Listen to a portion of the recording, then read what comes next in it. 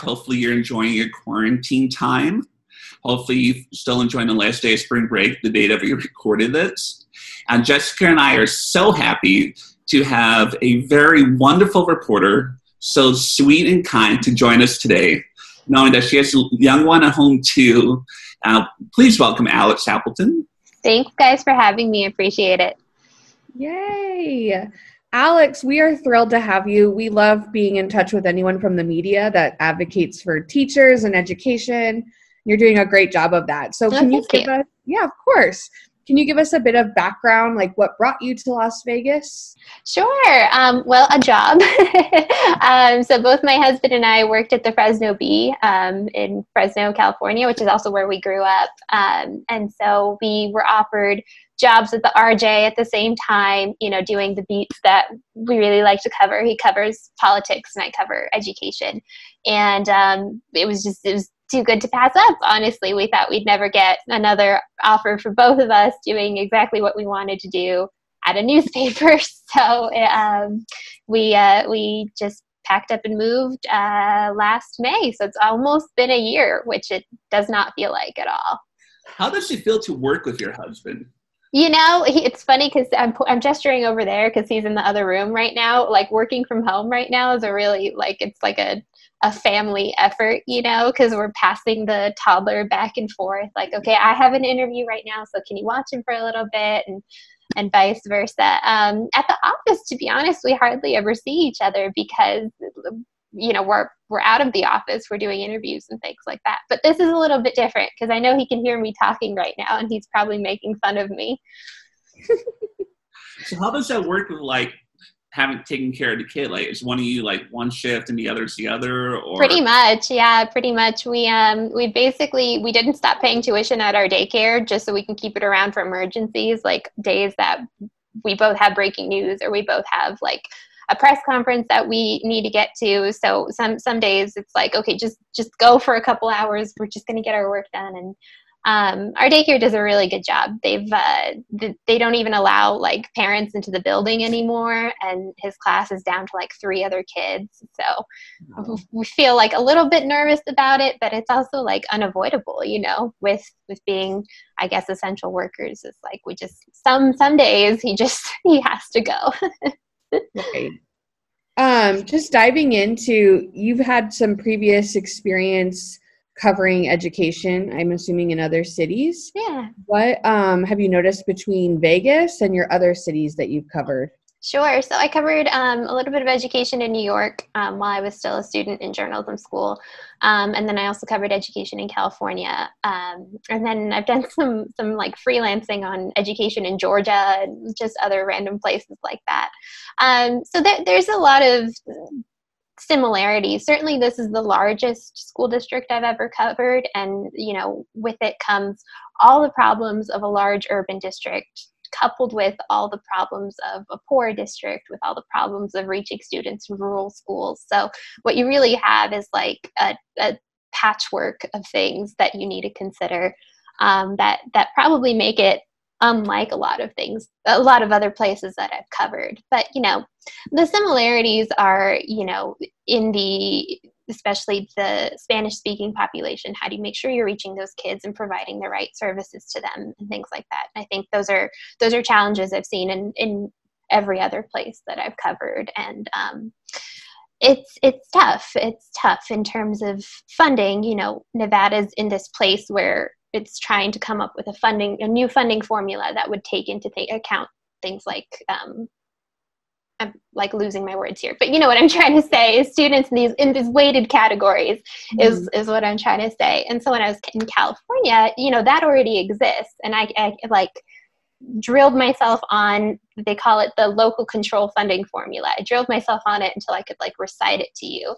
And so now I'm kind of seeing like the early stages of developing a system like that here that would take into account all the different things like English learners and homeless students and things like that. So it's like seeing the beginnings of it in a lot of ways. Do you feel like Nevada is behind other states as far as I was surprised to hear that sort of thing didn't already exist here.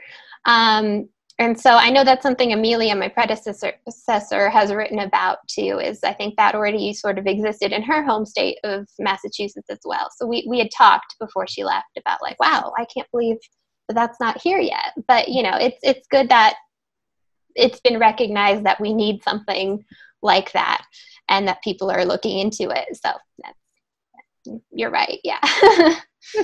So I'm just curious, as a former journalist, how were you able to do freelance work on education in Georgia? Like, how did that work? Yeah. So, you know, we were pretty poor, and I was just looking around for all kinds of freelance work, and I think it was an editor that I'd been friendly with before put me in touch with one of her friends who was an editor at another publication, who was just like, we have this idea, we want you to look into it, and you know, it's in Georgia if you feel comfortable with that. Like, I guess, you know, I have a phone that works, I can probably make it happen. And it took a little bit of doing, you know, just diving into a place that you've never reported on before, but it got done eventually. Did you enjoy it, or was it like challenging? Enjoyed it. It was a really interesting topic. Is I think part of what helped is it was this concept of micro credentials, which I think are very new here in Nevada. But it was essentially the idea of you don't need to go to college for 4 years, get a full degree. Maybe you go for 3 months and you get a micro credential, right? Something to put on your resume that says you're really trained in this. And so out in Georgia, it was micro credentials in the finance industry. So you could take a few classes and say you're really good at cybersecurity and put that on your resume and get a job. So I was interested in the topic, and that helped. But yes, it was challenging to make the sort of connections that you need to make a good story happen. So Amelia, I think it was her last piece on Nevada education, she talked about the biggest challenge she sees for our state is apathy. Mm-hmm. There's just a lot of apathy. Do you think, now that we've been on lockdown for about 3 or 4 weeks now, do you see us solving that problem, or is it getting worse? What do you think from your reporting stance? To be honest, like since I jumped in probably about January, I think the issue, I mean, not an issue, but I think the apathy has morphed into anger. Like, I think just as soon as she put her finger on it, maybe it was the wake-up call everybody needed. But, like, the overwhelming sense I've gotten from people is anger that things aren't moving faster, that they're not improving faster. I'm sure you guys are aware about the human capital management system that has caused a lot of anger over the last 3 months. So it's almost like everything has just started to speed up, and people are now like demanding like something happen. And so I don't know. I don't know if that was just a coincidence. I don't know if everyone was just on the precipice of this. But I think in terms of how the lockdown affects it, I think, you know, now everybody's sort of in survival mode. I don't know that you're gonna get a lot of change right now, while everybody's just like, okay, we have to feed these kids, and we have to make sure that they're learning something, maybe over the next few months, and then we need to graduate a bunch of them. We need to get them through this. And so I think at that point it's just sort of like, well, let's just get through it, and maybe we can get back to it in a few months. Right. Have you heard anything about graduation at this point? I'm sorry? Have you heard anything about graduation? Well, so the superintendent, Jara, released a video that basically said he doesn't know when or how it's happening, but something's going to happen to recognize the kids. And when I checked in with the district, they pointed me to this website that said physical graduation ceremonies are still on. From Jara's message, it really seems like maybe they're not. But, you know, it's also, let's say they're about a month away. If we reopen everything in less than that time, would anyone feel comfortable gathering around in a stadium to watch their kids graduate? You'd hope so, but I don't know if we'll ever get there. And I haven't heard anything really concrete to say that we're not. In fact, I would probably say it's more leaning towards we are, I guess. It's way up in the air right now. Are you, by the way, finding it hard or easy to get in touch with people to talk to you, like politicians, officials? Sure. So one of the first things I noticed about Vegas is how friendly everybody is. you can't go to like a Target, or you couldn't before, without like several people stopping you to like just chat about what you have in your cart, or you know, you go out and anywhere really in town and people just want to talk to you. So in terms of finding like teachers and parents and students who want to talk, not a problem. Everybody is like interested and chatty and wants to share, and I think part of that is like, you know, the customer service of the town, right? In terms of official comment, it's been a little bit of a struggle, which I think any journalist in the state will tell you. And like my message to those folks is, it doesn't have to be this way, you know, just talk to us, you know, like, well, there's a lot more, you'll be treated a lot more fairly if you talk to us versus if you don't. And I don't mean like we'll treat you unfairly, but it's like, if one side, if the teachers and parents are telling me like a whole story of information, and then I hear absolutely nothing, I hear radio silence from the officials, well, then you're going to think your story is unfair because you're not telling me anything. But I can't write what you didn't tell me, you know what I mean? So Sure. that's hopefully that's an answer. Jessica and I both have kind of like pushed back from like talking to everyone, because we like, you don't want to do that. You're going to risk your job, risk angering district officials. And we're like, we know you guys need to do your job too. It's all about that customer service. And we're like, yeah. I believe things are changing. When I first entered the district 10 years ago, I couldn't get a school board trustee to email me back. And now I'm Facebook friends with 2 of them. Sure. Yeah. So, yeah. That is helpful. And I have to say the trustees they're animated. They make those meetings fun, if you know what I mean. But yeah, when you start to ask teachers to like, especially I found with substitutes and support workers, it seems like the less you're paid, the less comfortable you feel in your position. You know, it's like, please keep my name out of the story. Please, you know, don't identify me here or there. And that makes it really hard to report, because I need named sources. So sometimes I have to, you know, get creative about finding those. And so I do wish that there was, I wish people weren't so afraid to talk to me sometimes. But I found that, and maybe it's related to the anger thing that I found that sometimes people are just angry enough to share and to not be afraid of what might happen. true. so what is the best part of covering education? Oh, let me go back to the board meetings. Yeah. For those Jessica and I and you and a lot of people have sat through them. So how do you survive the board meetings? I love them. I love board meetings. I mean, I think that's why I'm an education reporter, is like, I think it's fun to like sit there, especially public comment. I mean, I look forward to public comment because people get up there and it's like the fireworks of the whole thing. And, you know, live tweeting really helps because it keeps me focused. It helps my ADD brain like focus on what's going on instead of trying to do a bunch of things. So if I'm live tweeting, it's for the 4 people who read my tweets, but it's also for myself to kind of like put in words what was important and what was said and what I need to go back to when I'm writing my story. So that's probably the key to it, is like tweet a lot.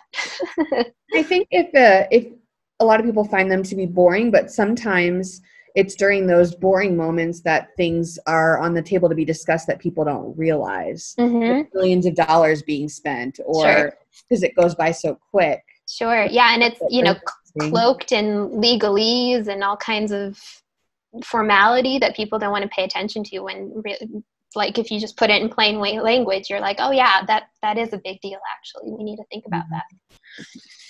So we like to end our interviews, Alex, with 3 elevating educator questions.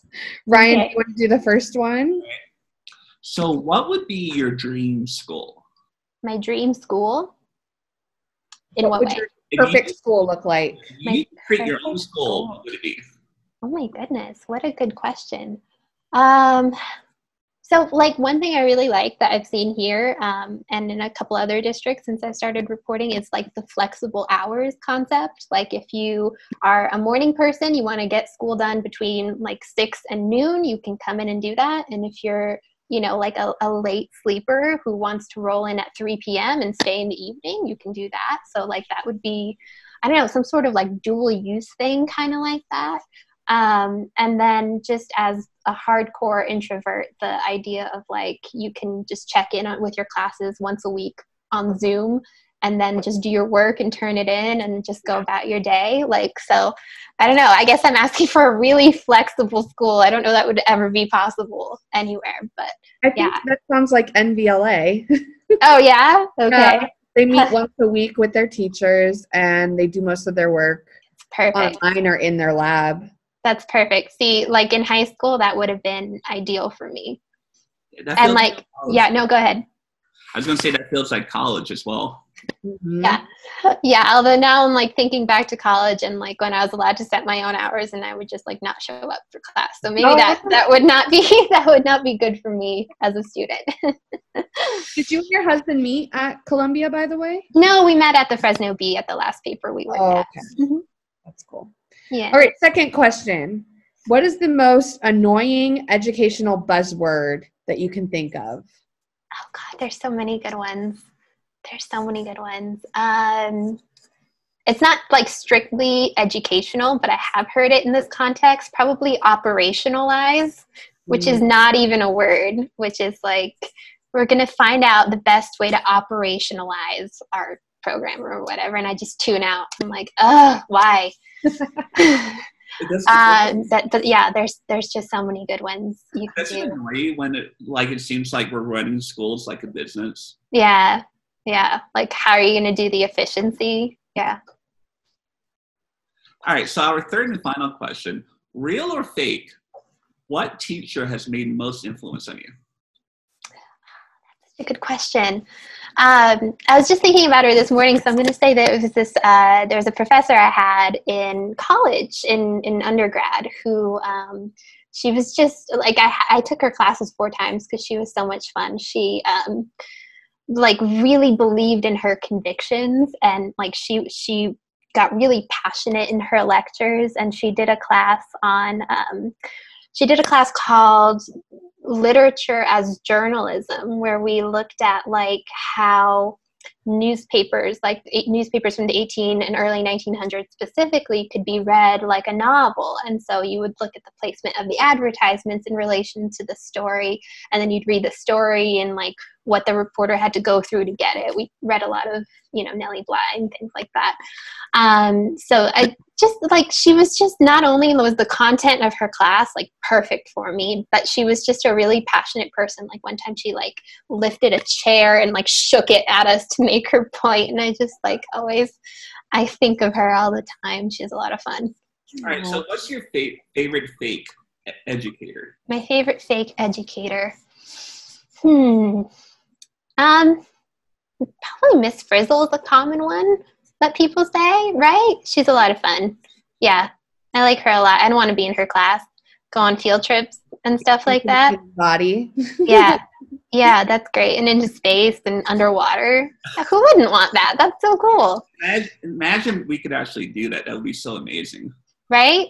Would that like make your jobs easier, or would there be even more pressure now to be like the ultimate Miss Frizzle? I have a friend that has dressed up like Miss Frizzle before. That's awesome. Oh, have I had a friend dress up like? Jessica and I have. Oh, you have? Okay, that's awesome. She does bounding. So Alex, how can people find your Twitter so you have more than 4 people following you? Yeah, for the 4 people reading my CCSD board meeting tweets. Yeah. So my Twitter is Alex Appleton, and my email is aappleton@reviewjournal.com. And those are probably the best ways to contact me. Appleton. Perfect for teaching. Right. How old is your kid?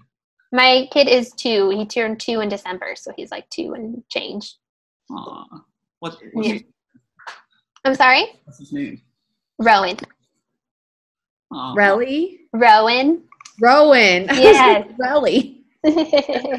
Rowan, yeah, it's a good name for Rowan. Stop that. Yeah. Thank you so much for interviewing with us today. That was awesome. Yeah, thanks for having me.